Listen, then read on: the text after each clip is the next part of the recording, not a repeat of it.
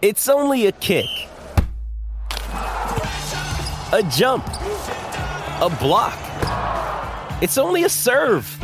It's only a tackle, a run. It's only for the fans. After all, it's only pressure. You got this. Adidas. Another day is here, and you're ready for it. What to wear? Check. Breakfast, lunch, and dinner? Check. Planning for what's next and how to save for it? That's where Bank of America can help.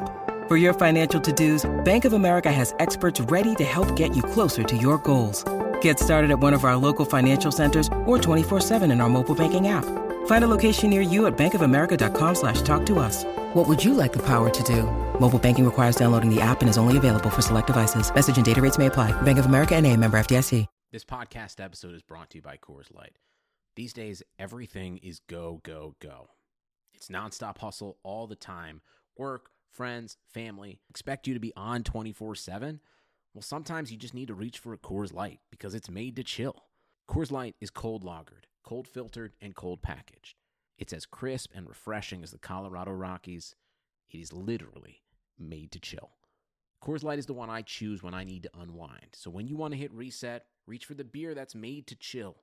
Get Coors Light in the new look delivered straight to your door with Drizzly or Instacart. Celebrate responsibly. Coors Brewing Company, Golden, Colorado. Progressive presents The Sounds of the Old World. The year is 2019, and someone is waiting for a table at a restaurant. Thompson, party of four. Thompson, party of four. Thompson, party... Oh, there you are. This has been The Sounds of the Old World. Brought to you by Progressive, where drivers can still switch and save like it's 2019. Quote today at Progressive.com. Progressive Casualty Insurance Company and Affiliates. The Madhouse Chicago Hockey Podcast is brought to you by Triple Threat Sports. For all your team outfitting needs, call Chris at 708-478-6090. Marishka's in Crest Hill, family-owned and operated since 1933. And Chuck's Southern Comforts Cafe with locations in Darien and Burbank. Visit chuckscafe.com. Let's drop the puck. Welcome to the Madhouse Chicago Hockey Podcast with NBCChicago.com's James Naveau and 670 The Score's hockey guy, Jay Zawaski. Here I Chicago! Woo! Welcome into a very special We Still Exist and We're Still Here edition of the Madhouse Chicago Hockey Podcast.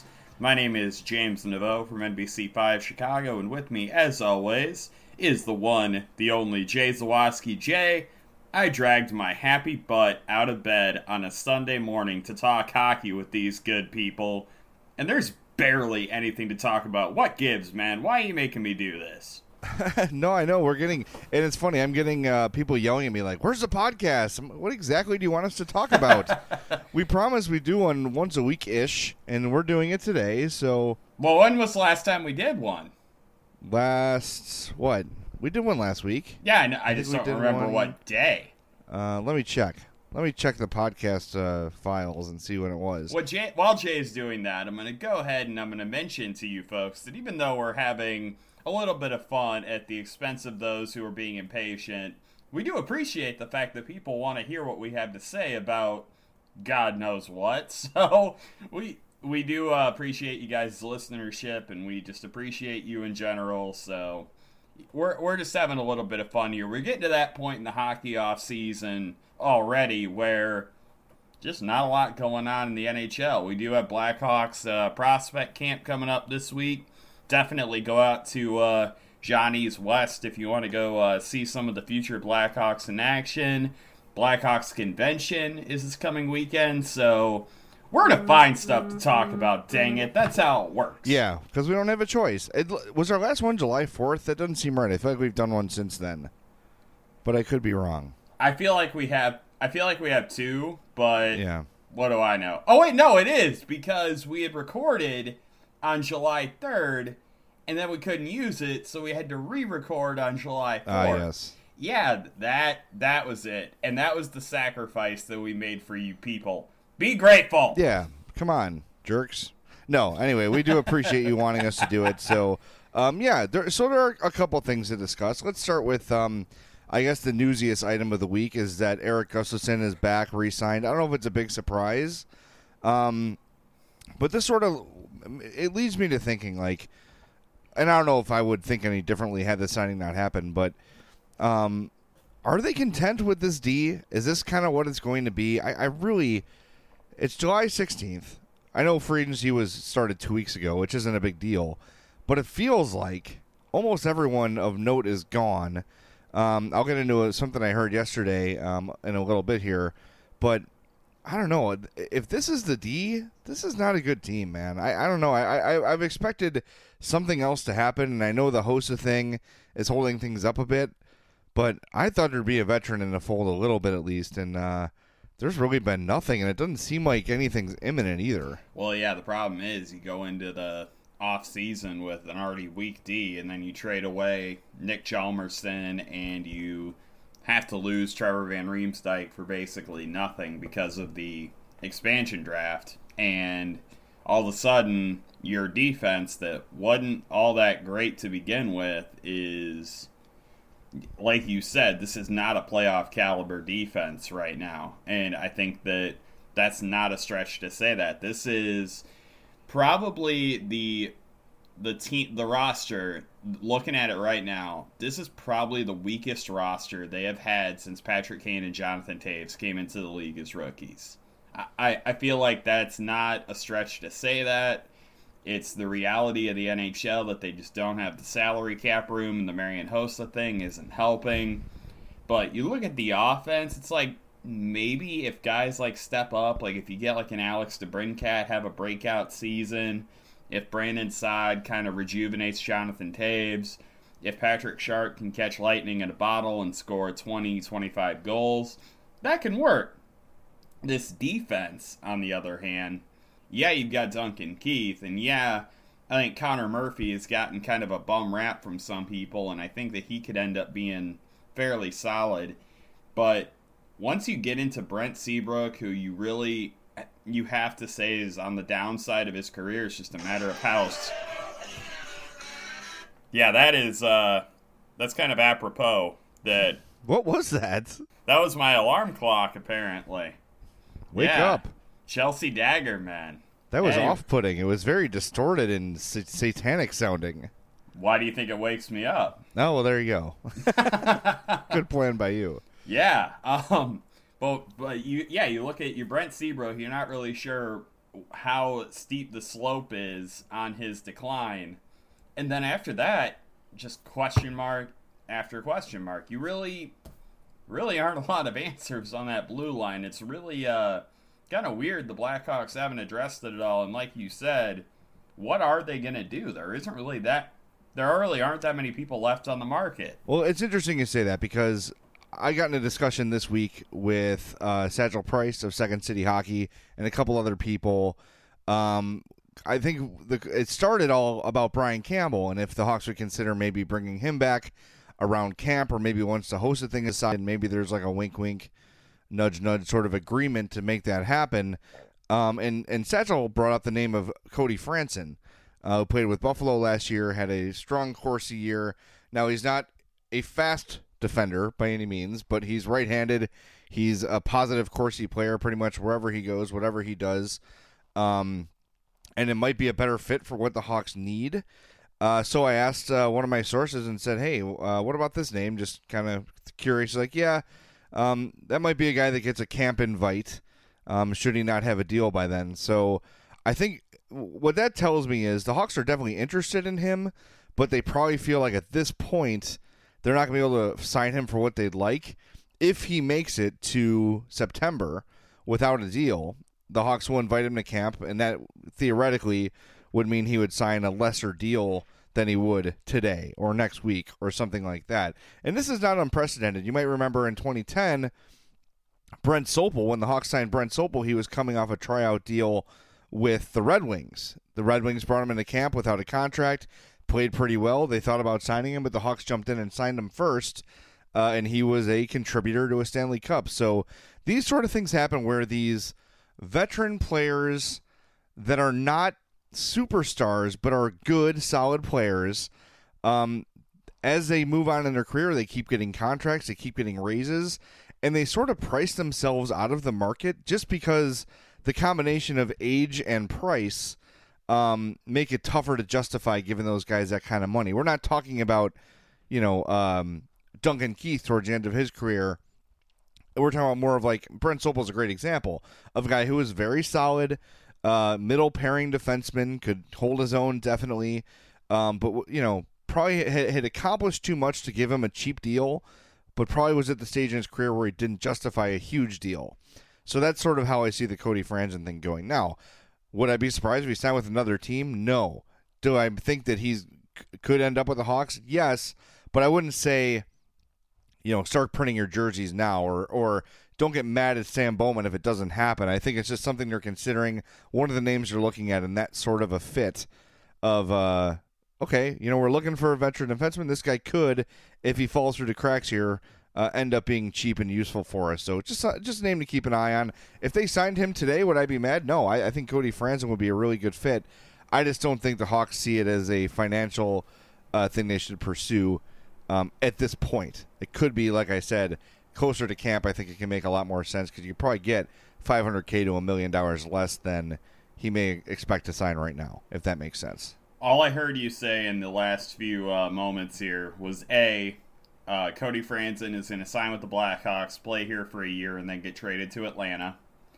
And B, I also heard you say that Cody Franzen is a really good possession player and that the Blackhawks, if they were to look at him, likely could get him on a cheaper deal going into training camp. And there was a question that I had for you, and I freely admit when I have not watched much of a player, because I feel like it's a lot better than trying to just toss out platitudes about how the guy works hard and he'd be a good locker room guy or whatever the heck else. I haven't watched Cody Franzen a whole heck of a lot recently. Have you? No, I mean just basically when his team would be on or playing against the Blackhawks or on television, and those rare nights where I'm at home locked and loaded on a hockey game that's not the Blackhawks.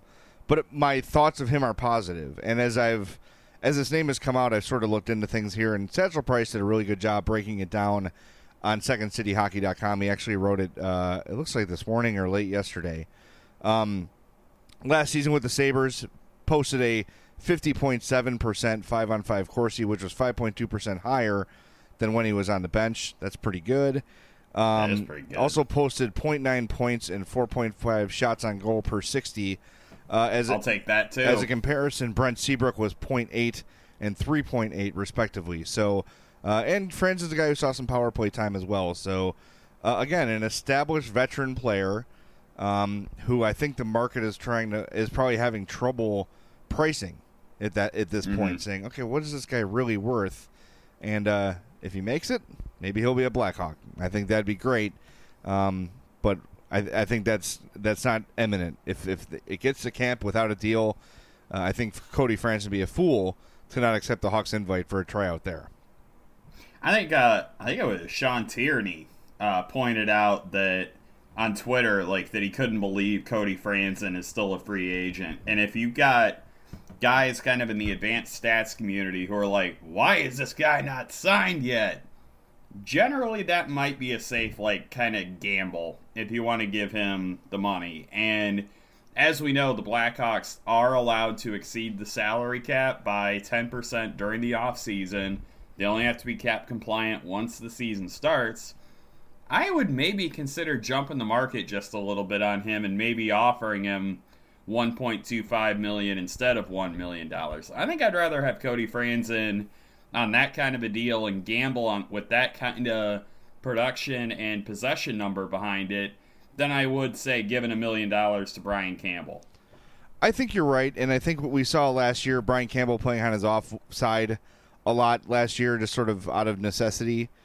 And I think you're right. It probably is a better fit, especially looking into what Satchel's written, looking into some of the numbers. By the way, last season, I just cleared cap friendly because I'm stupid. He made $3.325 million. That was his cap hit. So 1.2 seems pretty optimistic for me. Yeah. It'd be great, obviously. He's 29 years old right now. So he's still got some good hockey left in him. But I think 1.2 is probably a little bit unrealistic. But, of course, the closer you get to camp, the more real that becomes because he's got no deal. So that's the sort of guy you could say, sign me for a year, I'm going to bet on myself, or say give me a deal, sort of laden with incentives, and if I hit these marks, then I get more money. It'd probably be a combination of both, where the base salary would be, like you said, 1.2, 1.7, somewhere in there, with some decent incentives in there that can maybe even double the deal. Again, though, if it's a one-year deal with incentives and he hits them, that's another, whatever those bonuses are, that would count on the cap for next year. So those are things the Hawks have to consider. But I'm sold. The Hawks are going to get Cody Franzen, and I'm going to order my Cody Franzen jersey from Triple Threat Sports, the best place in the area to get your NHL jerseys lettered. But did you also know they're also the best place to go if your team needs jerseys? Whether you're an elite travel, high school, or college program that needs to outfit hundreds of kids, or if you're a beer and pizza league team with 12 players, Triple Threat can put you in pro-quality jerseys at pricing you can afford. Triple Threat Sports can work with you on every aspect of the job. Logo design, fitting, apparel for off-ice, you name it, and you don't have to be a hockey player to wear uniforms from Triple Threat. Then get uniforms and apparel for all sports, baseball, softball, football, lacrosse, and more. So for more info, call Chris at 708-478-6090. That's 708-478-6090. Or email him for more info at chris@triplethreatsports.com. Triple Threat Sports, if you can wear it, they can make it. When we come back, we will discuss the upcoming Blackhawks prospects camp and then look ahead and make our predictions for what's going to happen at the Blackhawks fan convention that also begins next weekend. Stick around. This is the Madhouse Chicago Hockey Podcast.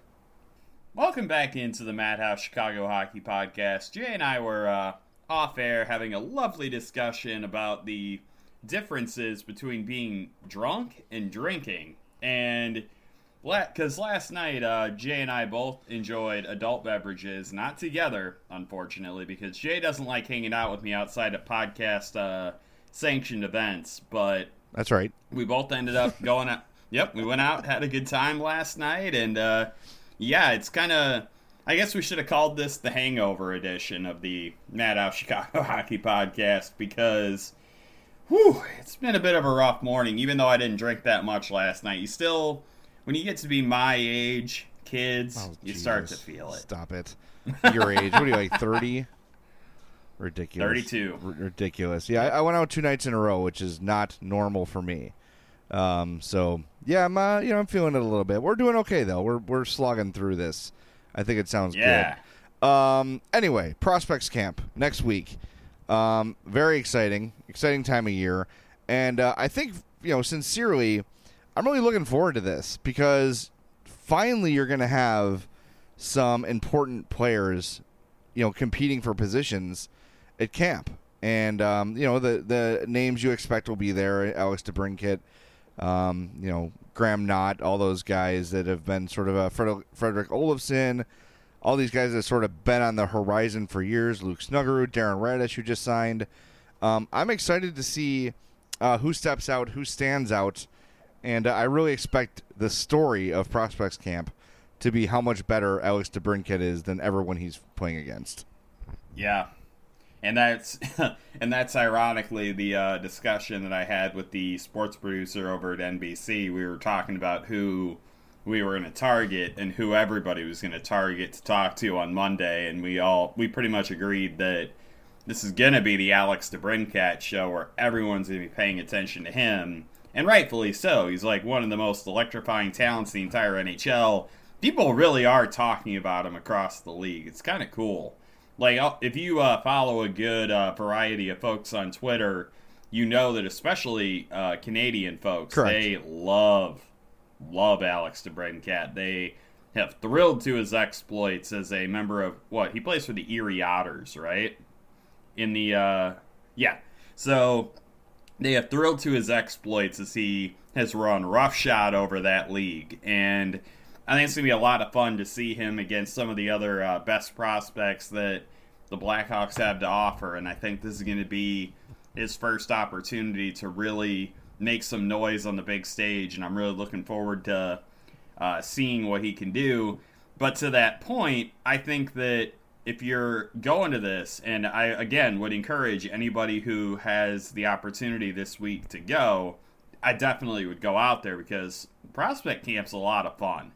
It's kind of cool seeing all these guys in the same place, and it's the middle of summer. You're not thinking hockey, but let me assure you, when it's as hot as it's going to be outside this week, you're going to want to go inside that ice rink and check this out. It's a lot of fun, and there will be guys like Luke Snuggerud and Graham Knott that you're going to want to check out because those are the guys that are going to be the sleepers to make this roster when September rolls around, and you'll already have that base of knowledge from seeing them, and that's a good feeling. That's always a good feeling when you kind of see a guy in an environment like this and you kind of get the jump on your friends.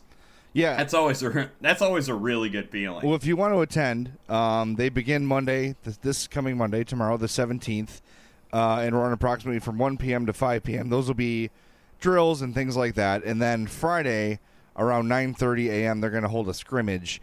That's all at Johnny's Ice House West on Madison Street. So go there, check it out. It's free. No reason to worry about having to buy tickets or anything like that. And what's cool is a lot of the Hawks brass is just sort of lingering around. Like Joe Quenneville just kind of sits in the bench on the bleachers and watches the players with all the fans. They're roped off a little bit, but once things are done, they're pretty accessible. So if you want to go check out Prospects Camp, it's a good time. And then we've got the fan convention coming up this weekend, where everyone always predicts a big signing will be announced, and then it seems like it never happens. Can you believe it's already the 10th one? That's crazy. Yeah, that the Hawks have mattered for 10 years. Yeah, it's absolutely insane. How much do you go every year? I have been to one as a fan, and I've been to, I think, 2 as a member of the media, and I'm going to be going to my 3rd on Friday. Nice. I will be. Are you going to the media social thing that they're doing? I am going to the media social thing. I will see you there, my friend. I'm going to. I will get to whack you in the head with an NBC5 microphone. I'm doing stuff for the TV side on Friday. Oh, that's exciting. I'll be doing some work for the show. So meeting some people and getting some stuff done for the Spiegel and Parkin show. So it should be a good time. And maybe if me and you can find a moment alone with a player, we can grab a quick interview. But I know we're both on the clock for other stations, so.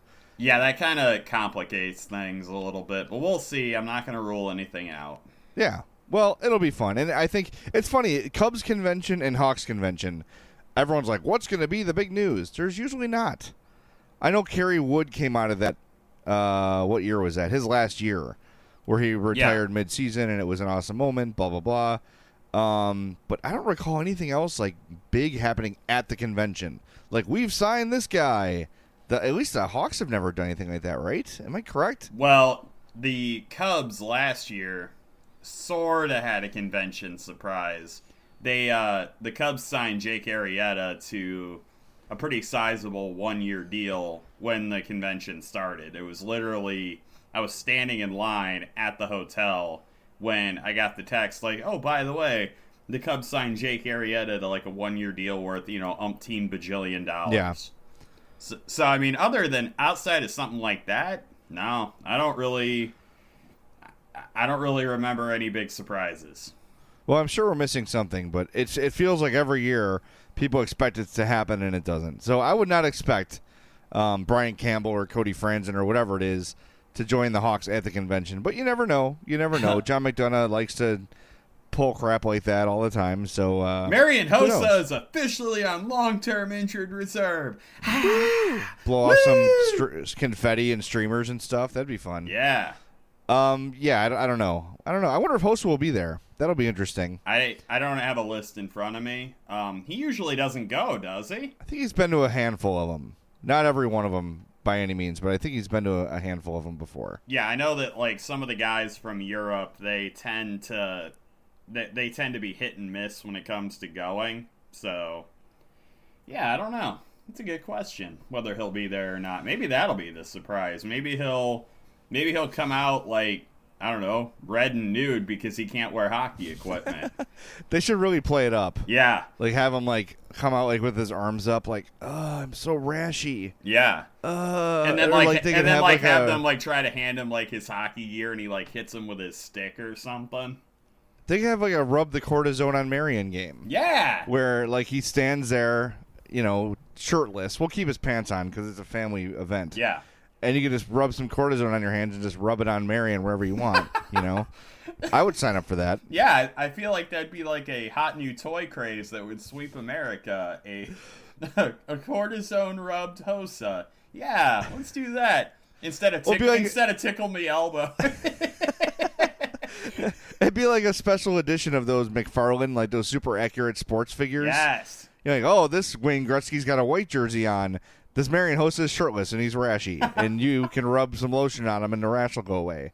I think we've just invented something, my friend. Yeah, I think Patent pending. John McDonough probably is listening to this podcast right now going, damn, those guys are even more devious than I am. Slamming his table, firing people for not thinking of it. Take that, McDonough. And Jay Blunk, of course. Well, you can't mention John McDonough without mentioning Jay Blunk. You can't mention one without the other. It's kind of a package deal. And obviously we're not, disclaimer, we're not making light of what Marion Host is going through, but when you get to July, you got to say something. I am making light of it. Fine, go ahead. It's horrible, and it's my only way of coping with my favorite player no longer being a Blackhawk. That's a good point. I'm doing it for my benefit, not to rip him, in fairness. I can go with that, yeah. You know what? I'm gonna adopt your stance. That's a really good one. All right, well, after you rub some lotion on Marion Hossa, you're gonna want to rinse your hands off and take the long drive from downtown to Crest Hill to visit our friends at Marishka's, 604 Theodore Street in Crest Hill, just west of Route 53, 815-723-9371. Like we say in the intro every day, family owned and operated at the same location since 1933. Outstanding steaks, burgers. They're famous for their poor boy sandwich, which is just the most amazing thing you'll ever consume. They serve the highest quality steak, seafood, and chops, and numerous homemade items made fresh in-house, including their giant onion rings and the football-sized double-baked potatoes. The Icelandic cod, hand-cut on premises, is always delicious. They've got a full carry-out menu, a great bar, loaded with all the craft beer you'd ever want. They can accommodate banquets with groups up to 110 people. So visit Marishkas.com or check them out on Facebook at facebook.com/Marishkas. Open 7 days a week and close only on Christmas, Easter, the 4th of July, and Thanksgiving. So visit our friends at Marishkas. And when we come back, we will answer your emails on the Blackhawks offseason. This is the Madhouse Chicago Hockey Podcast. Email the guys at madhousepod@gmail.com or follow them on Twitter at madhousepod. The email segment, as always, is brought to you by our friends at Chuck's Southern Comforts Cafe with 2 locations in Burbank, 6501 West 79th Street. That's 79th and Natchez, my friend.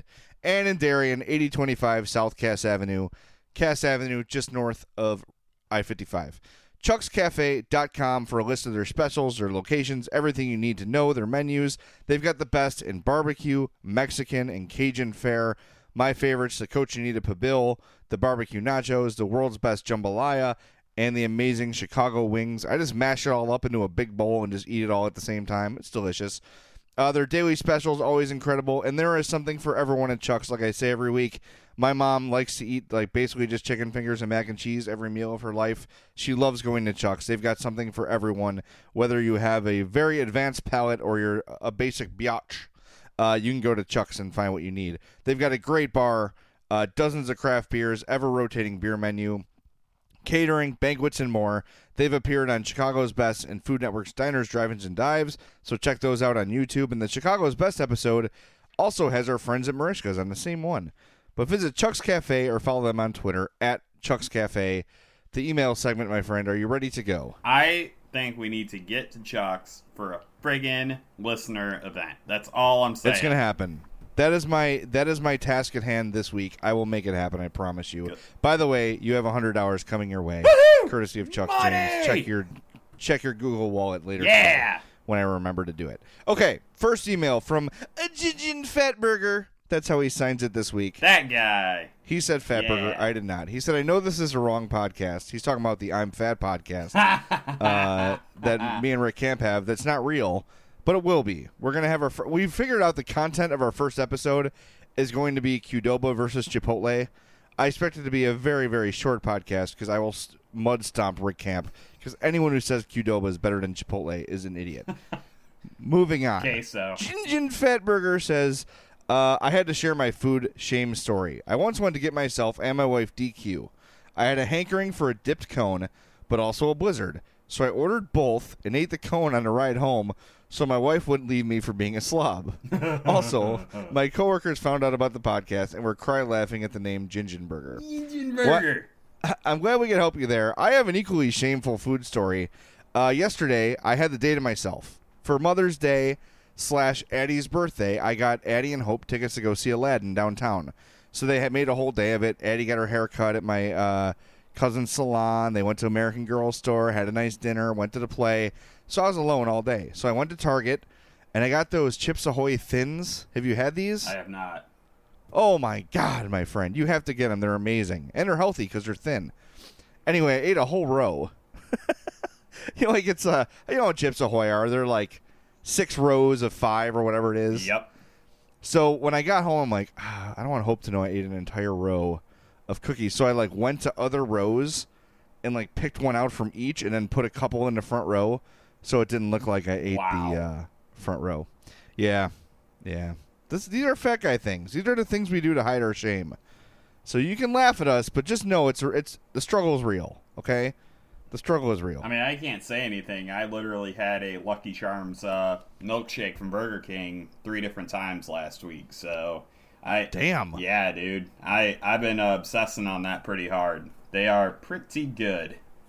While you drink the milkshake, do you pick out the pieces that are not marshmallow? It's like, oh, let's see. We have the best elements of a Lucky Charms cereal here. We're going to make it marshmallow flavored. You know what we're going to do? We're going to throw some chunks of cereal in there. Who eats that shit? No one. Yeah, no. It really, I believe they did this too. Didn't they? Lucky Charms was just like, screw it, we're not going to pretend anymore, and just released a box of marshmallows. They did a contest or something where they had limited edition where you would buy a box, and I think if you had all marshmallows, it was like this rare thing. Like they didn't do it with every box. They made you Willy Wonka that stuff. They like made you buy umpteen bajillion boxes until you found one that had only marshmallows in it. Yeah, it would help if the non-marshmallow pieces weren't trash. Yeah, it is true. They do taste like crap. By the way, speaking of cereal, we're going to stay on this topic because Cinnamon Toast Crunch is coming out with donut holes. And I am going to eat them, and I'm going to love them. I saw those, and I'm pursuing them. Yes, I am too. And if we get them, we're going to record an entire podcast about how delicious they are. All right, now Michael Lev wants to move on to stupid hockey talk. Oh, Michael, why do you have to ruin the party, man? He says, looking at the coach's situation, referenced a month ago or so, if a coach goes stale after a while, Trotz has 1 year left in Washington. If you think Q's time has run its course in Chicago from the 10-year window talked about, if Washington makes another early exit again, do you see Q being a possibility there?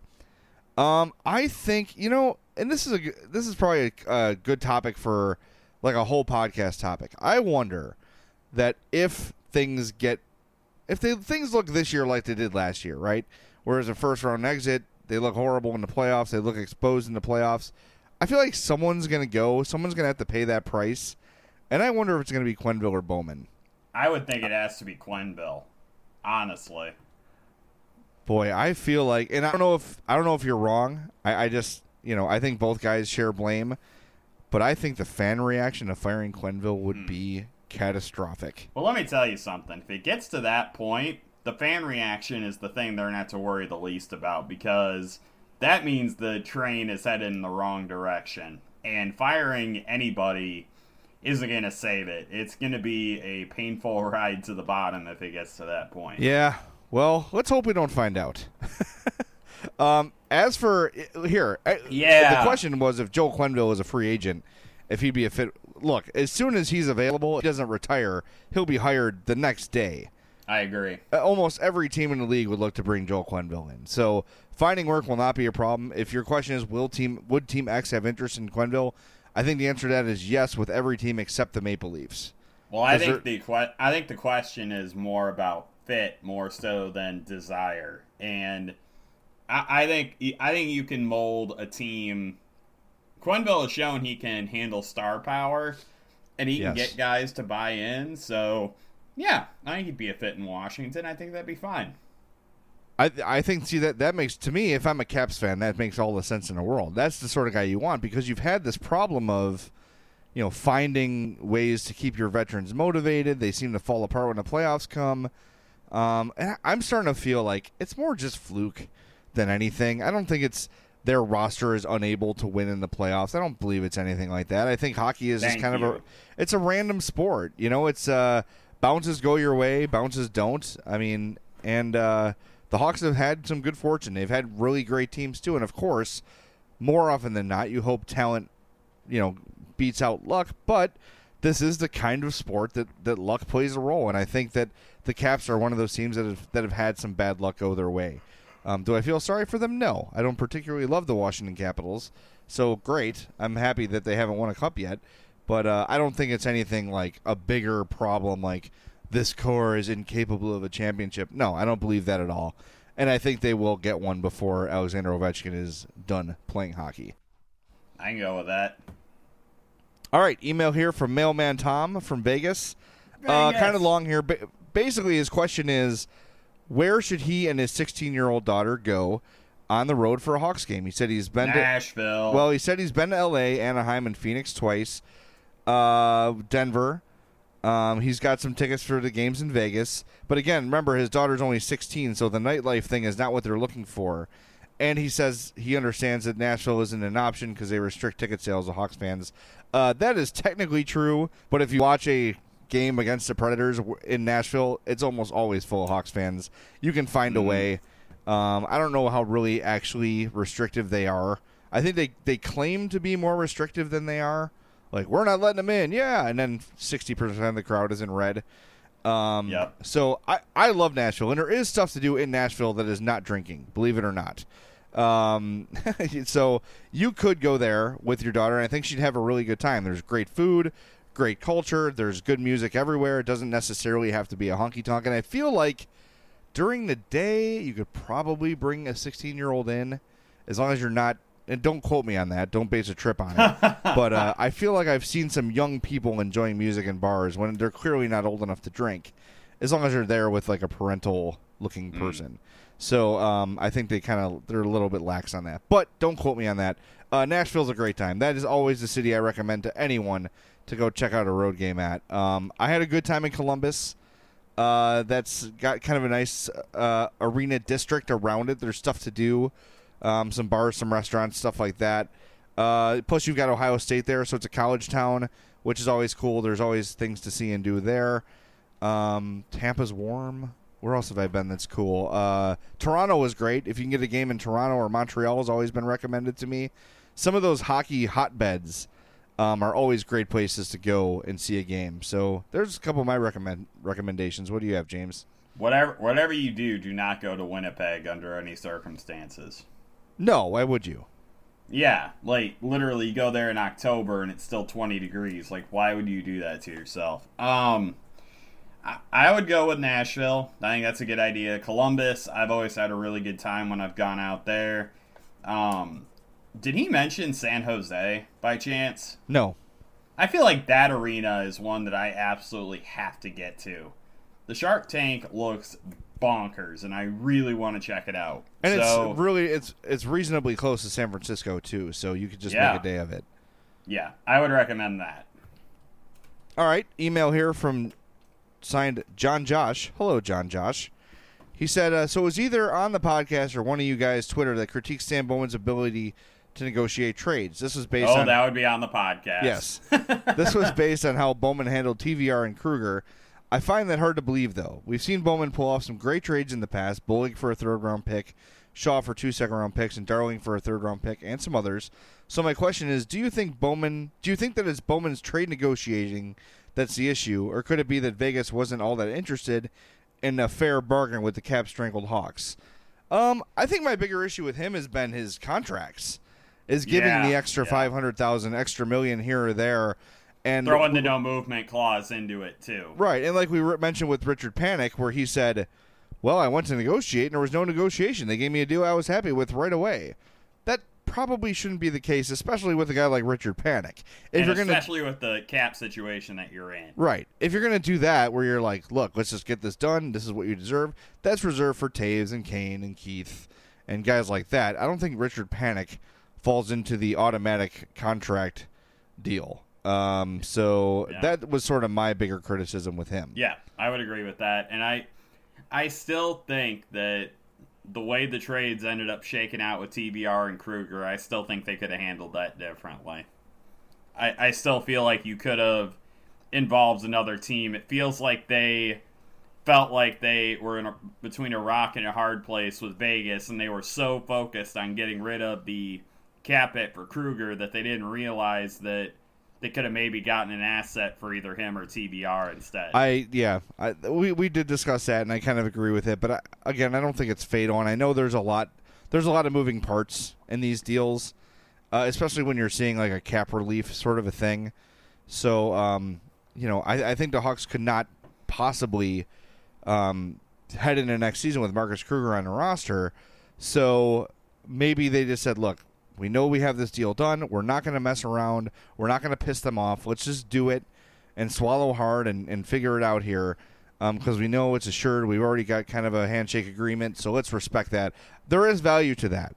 There is value to doing business the right way. So, and that's something the Hawks kind of always do. They've got a good reputation around the league for not, they negotiate in good faith, I guess you would say. So, and that goes a long way. When you're trying to make a deal, a guy's going to pick up a phone sooner for you, or they're not going to battle you so hard on something. So those things matter. I know it's hard for fans to quantify, and I know it can be frustrating at the time when you look at it. And I know I was fired up about it last week too.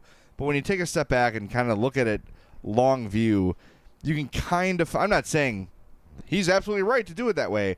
I'm saying there's probably something we're not considering with this stuff, and that's sort of what I figured out was, look, they don't want to risk it. They don't want to have the chance of not moving him at all and then being totally screwed. So I think there's value in the assuredness of that deal. And to bring it back full circle between the contract and trade elements of this, the reason it was so difficult to trade Marcus Kruger was because he got too much money in his contract.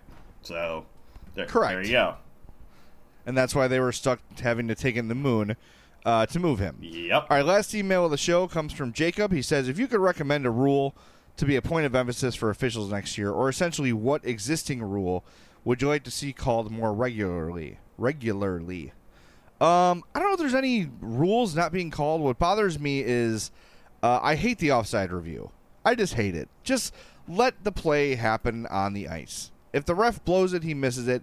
I'm not big on this, like, let's be perfect all the time thing. I feel the same way in baseball, reviewing if a guy is safe or not, like by an inch. Coming off the base, yeah. Yeah, I like the human element, and I think offsides is a perfect example of that. Now, I get, like, did that goal go in or not? Of course, review that. Of course, if you can. Review it. Was that home run fair or foul? Review it, by all means. But when it comes down to, like, a tic-tac, blink of an eye kind of a judgment call by a referee or an umpire, I say leave those things in there. I think, it's how I feel. So I would like to see the offsides rule go away completely. Unless there's an egregious blown call where a guy's like 2 feet offsides, fine. But this frame by frame was the edge of the puck over the line. But it's so dumb, and it slows the game down so much, and it doesn't normally make a difference in a goal anyway, right? If a guy's skate blade is an inch over the line before the puck, that's not a super unfair advantage for the team on the attack. He's offside. But yeah, he's offside. Like that. What else do you want them to say? If you're offside, you're offside. The play's dead. But make the call in real time. Don't go back after a play's been made and review it and say, nope, he was offside by an eyelash. His foot was over the line before the puck was, so we're taking this goal away. That's like saying we need to get rid of the internet because newspapers have been working just fine for 40 years. Like, I hate the mentality of we've always done it this way. Let's keep the human element. You know what? Screw the human element. The human element has cost guys perfect games. The human element has allowed teams to win games that they shouldn't have. Give me all the technology, man. The only thing I ask is that you figure out a way to consistently call the stupid rule so that you don't have blatantly offside plays getting called goals and vice versa. Like, I love the idea. The execution has been crap, and they need to work on it. But give me a review on it. It's fine. I think that, you know what? Sports needs that technology. You want the calls to be right. You want the games decided by fair play and correct calls and not blown calls. Because all anybody's going to talk about is that blown call. No one's going to talk about the calls that were right, and that's what you want. You want the calls to be correct. You do not want a blown call deciding anything. Well, then I want offsides adjusted then. If you're going to die on that hill, then I want offsides adjusted to where if the toe of a guy's skate is an inch over before the edge of the puck is over, that the play is blown dead. I think that it's dumb. I think it slows the game down. I think it makes literally no difference at the end result of the play at all. Yes, of course, offside should be called. And like you said, if it's egregious, call it. Of course. But I think the thing we need to keep coming back to is the phrase conclusive evidence. I have seen goals overturned where that was not the case at all. So I think that you institute a limit on how long a play can be reviewed, because if you can't get it right after 90 seconds, guess what? It's inconclusive. You can't do it. Well, it's totally true. Institute a time limit and emphasize conclusive evidence. What you're saying with the inch off and whatever, that is very rarely conclusive. So I think we agree more than we disagree on this. But I think they need to emphasize that, and I think that there needs to be a time limit on reviews. Well, and I think in the same spirit of what you're saying then, the broadcasts need to be equipped with the same angles they're reviewing in Toronto. 100% agree. And that's in every sport. Well, they're looking at angles we don't have. Why? Why don't we have them? Somewhere that angle is being sent back to Toronto, right? Or to New York in the case of baseball. Fine. There's got to be a way then that those same angles can be sent to the broadcast crew and we can look at the same things they are. Because that's where, as a fan, you get really frustrated. Where it's like, okay, they reviewed this and I'm still unsatisfied with the call.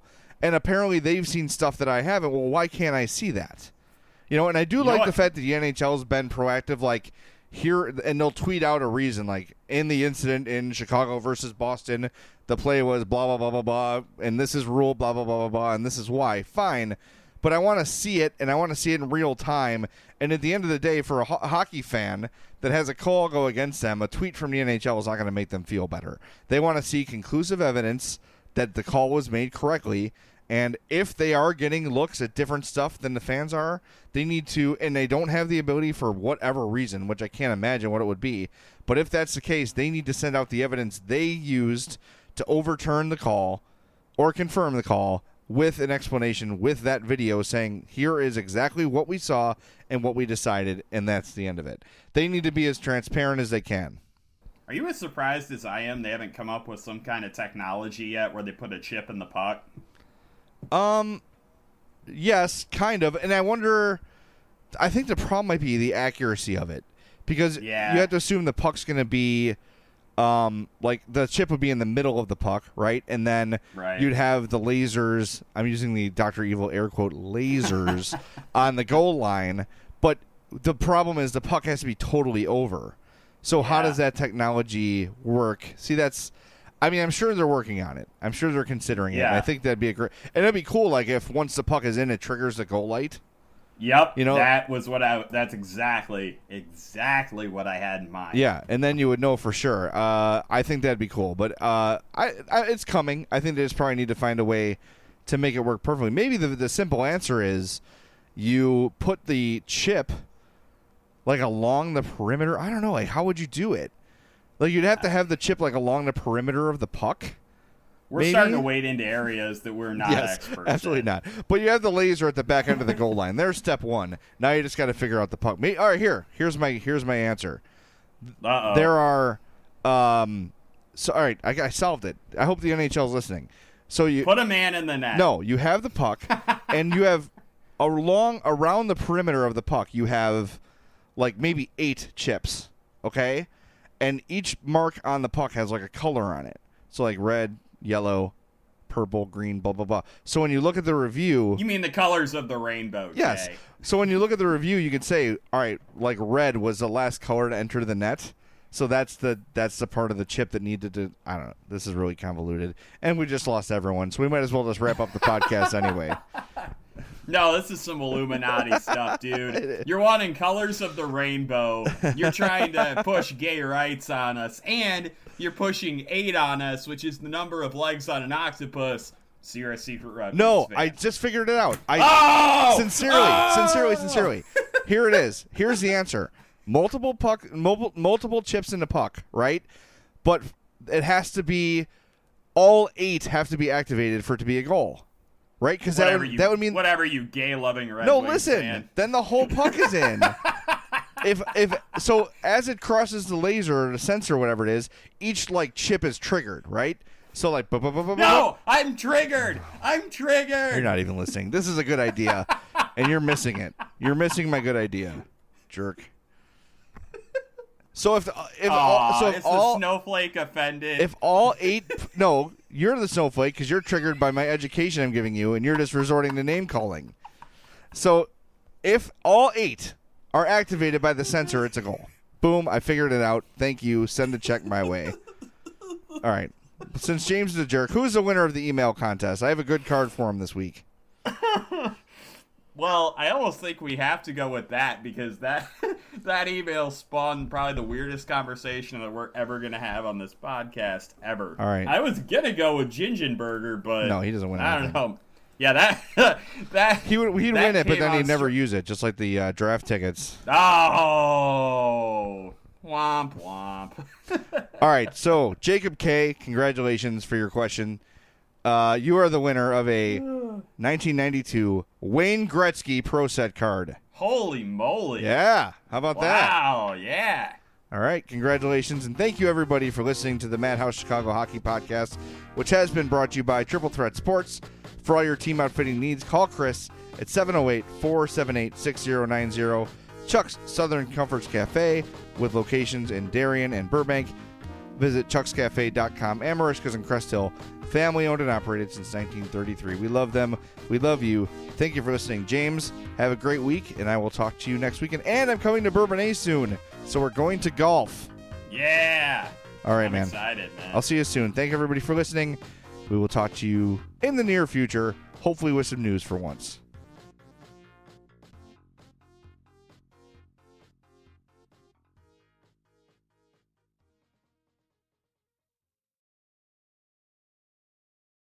Good afternoon. Would you like to try a free sample of our double fudge brownie? Oh, sure. That's very good. I'll just take one more, just to be sure. Yep, still very good. Some things never change, like never being able to take just one free sample. And Geico saving folks lots of money on their car insurance. Is that macadamia nut I taste? Let me take one more. Sir? Yeah, I thought so. 15 minutes could save you 15% or more. To show you how easy it is to file a claim with Geico, we hired sports commentator Dick Vitale.